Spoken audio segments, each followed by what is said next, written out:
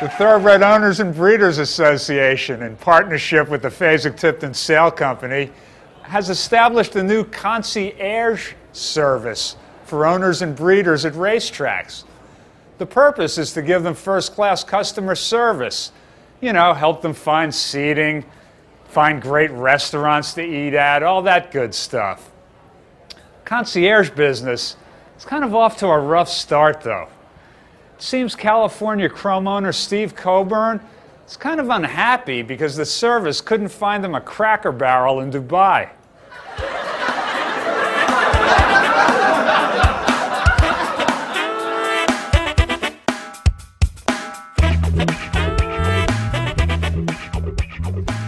And welcome to the opening day edition of Lenny's Place. We're chock full of material today. We'll get to the California Chrome blockbuster news in a second. First, I want to note the passing of trainer Alan Jerkins. I didn't know Mr. Jerkins well, although he was kind enough to talk with me every time that I would call him with an interview request. But to see him each morning heading to the racetrack on horseback, that imposing figure under the white hat, you knew it was going to be a good day in New York. There was racing. Everything was going to be all right. 3 days after Alan Jerkins passed, his son Jimmy had the mare Classic Point in the Inside Information Stakes at Gulfstream. I was fortunate enough to be visiting Florida, and you just couldn't help wondering if some otherworldly power may lend a hand in that race. There was a 1-5 favorite named Mary Meadow. She just won a similar stake by 10 lengths. But this is horse racing, and sometimes things happen you can't really explain. Well, Classic Point did win the Inside Information for Jimmy Jerkins, and watching the tears well up in that winner's circle from Jerkins and everybody else who was there, it was enough to make you believe that higher spirits just may have been involved. It was enough to make you believe that racing sometimes can be a really special sport. California Chrome, may lightning and hail strike me, but I'm going to say it. California Chrome is a more popular horse than he is a great horse. Great horses don't lose 5 out of 6 races in their prime. Great horses pass other horses in crunch time. They overcome and they win. He's talented, he's a trier, he just isn't great. What he did have was a great underdog story, and even that has been undermined now by his owners, who have proven to be as dumb as they themselves advertised. You don't ask your horse to do things he can't succeed at so you can make money like they did going to the Pennsylvania Derby, and because you want to prove how smart you are, as they're doing now with this Royal Ascot nonsense. Over the past week, we've finally seen some rustling in an attempt to actually get drugs out of the veins of racehorses. The Kentucky Horse Racing Commission, which a couple of years ago did try to run some 2-year-old stakes LASIK-free, has recently approved a regulation allowing Kentucky racetracks to card LASIK-free races. Keeneland immediately came on board and said it would do just that for some 2-year-old races in 2016. Oh my goodness, get some long beams, let's make sure the sky doesn't fall.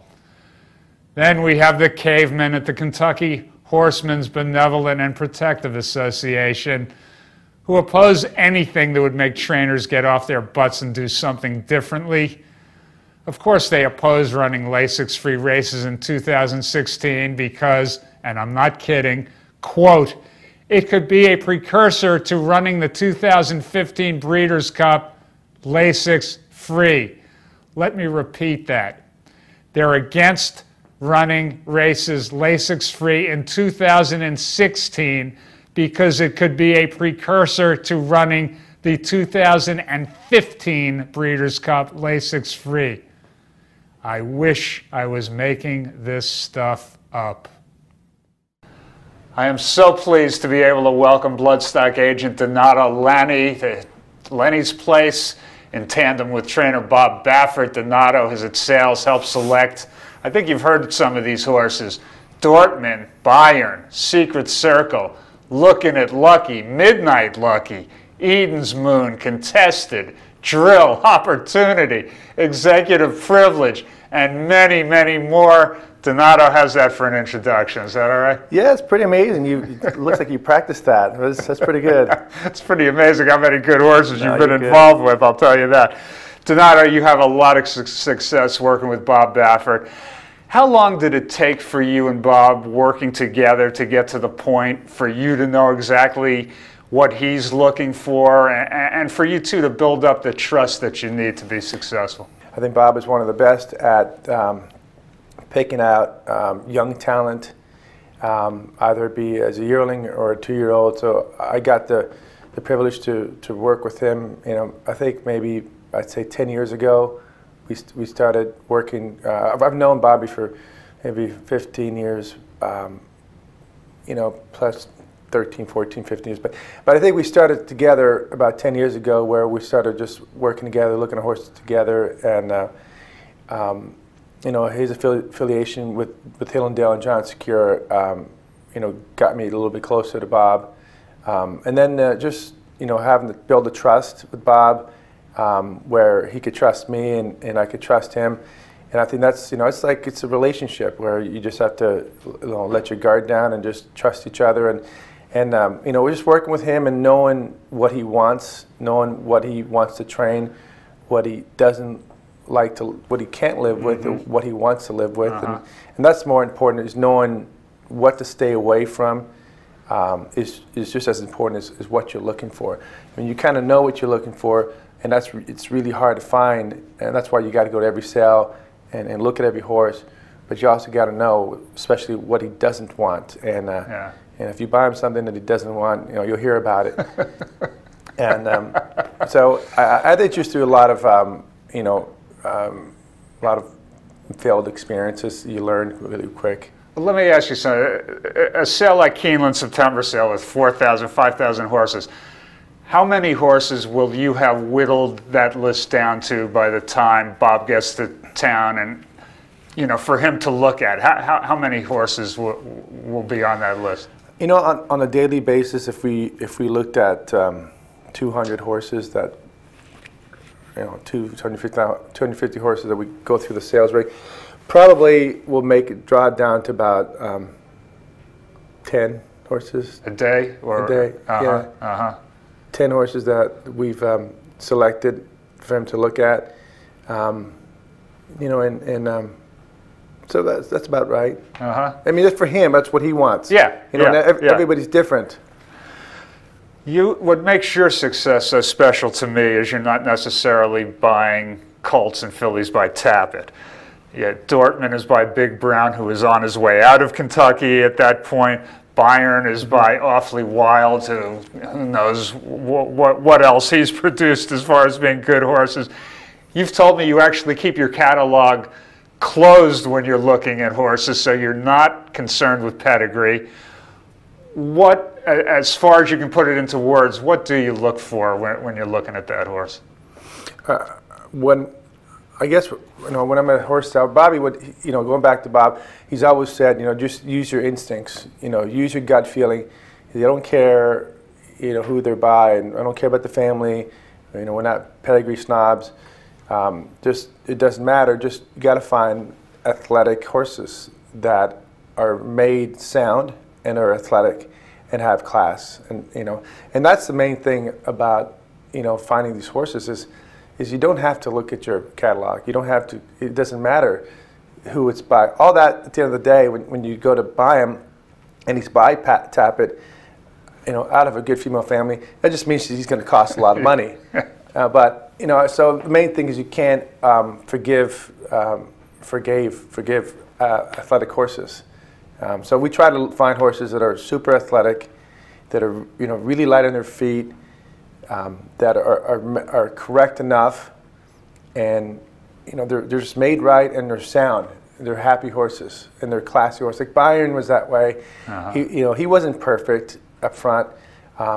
There's a lot of things about him you change, but mentally he was a very sound horse that was happy and had everything we wanted. And Dortmund was the same way. And they both came out of phase at Tipton, Maryland. And so a lot of your job is figuring out what you can forgive. Would you say that that's correct? I mean, that's how you buy a horse that somebody else passed on. So you're not buying horses for $2 million. You're buying horses for $100,000 or $200,000 or $300,000.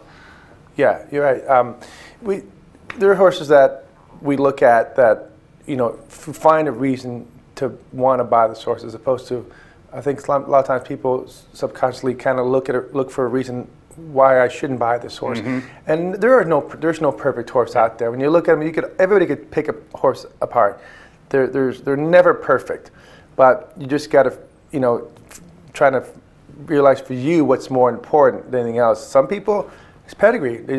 They won't buy a horse with no pedigree, and I respect that. But at the end of the day, when they run on if they're athletic or not, if they've got the class or not. Right. You never know where they're going to come from.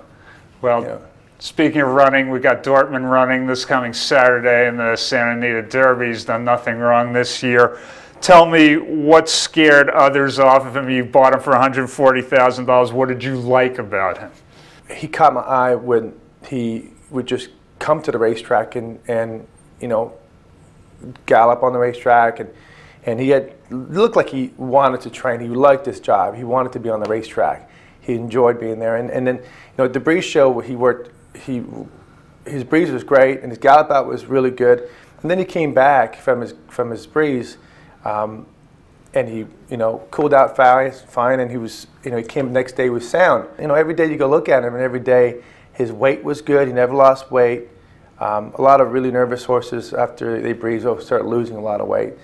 I think the price on the horse, I think obviously Big Brown kind of scared some people off, and and probably he didn't have there were some things about his vetting that weren't perfect, but going back to you got to assemble a team of people around you that really help you out throughout your day, and that is I've got two really good assistants, Catherine Hudson and Rita Rosselli, who work with me at the sales and who have to put up with me at the sales, and that's not easy to do. But Dr. Bill Baker, who's a vet, and he's I wouldn't use anybody else but him. And there's a lot of things like a lot of vets will fail certain horses, and he's passed a lot of horses that a lot of vets have failed. Yeah. Like Looking Unlucky was one that a lot of people have failed. It was just like baby stuff. It was nothing major, but he was okay with it. In Dortmund, there were some things about him that immaturity stuff that a lot of vets kind of, didn't pass him, and he passed him, and so that's how I think those are two reasons why he didn't bring more money than that. But which is fine. It's nice to buy one for that. You never know what they're going to bring. But the good ones, you just got to try to buy them. You've probably made Big Brown Stallion career in New York, I'll tell you that. Do you yearlings where you're kind of doing the guesswork into the future versus 2-year-old sales where you actually see them breeze on the track, do you have a preference? Is one easier than the other as far as picking out good horses? The yearling sales, you look at like the September sales, there's just a lot more to look at. I do prefer the 2-year-old sales, to be honest with you, Lenny. It's a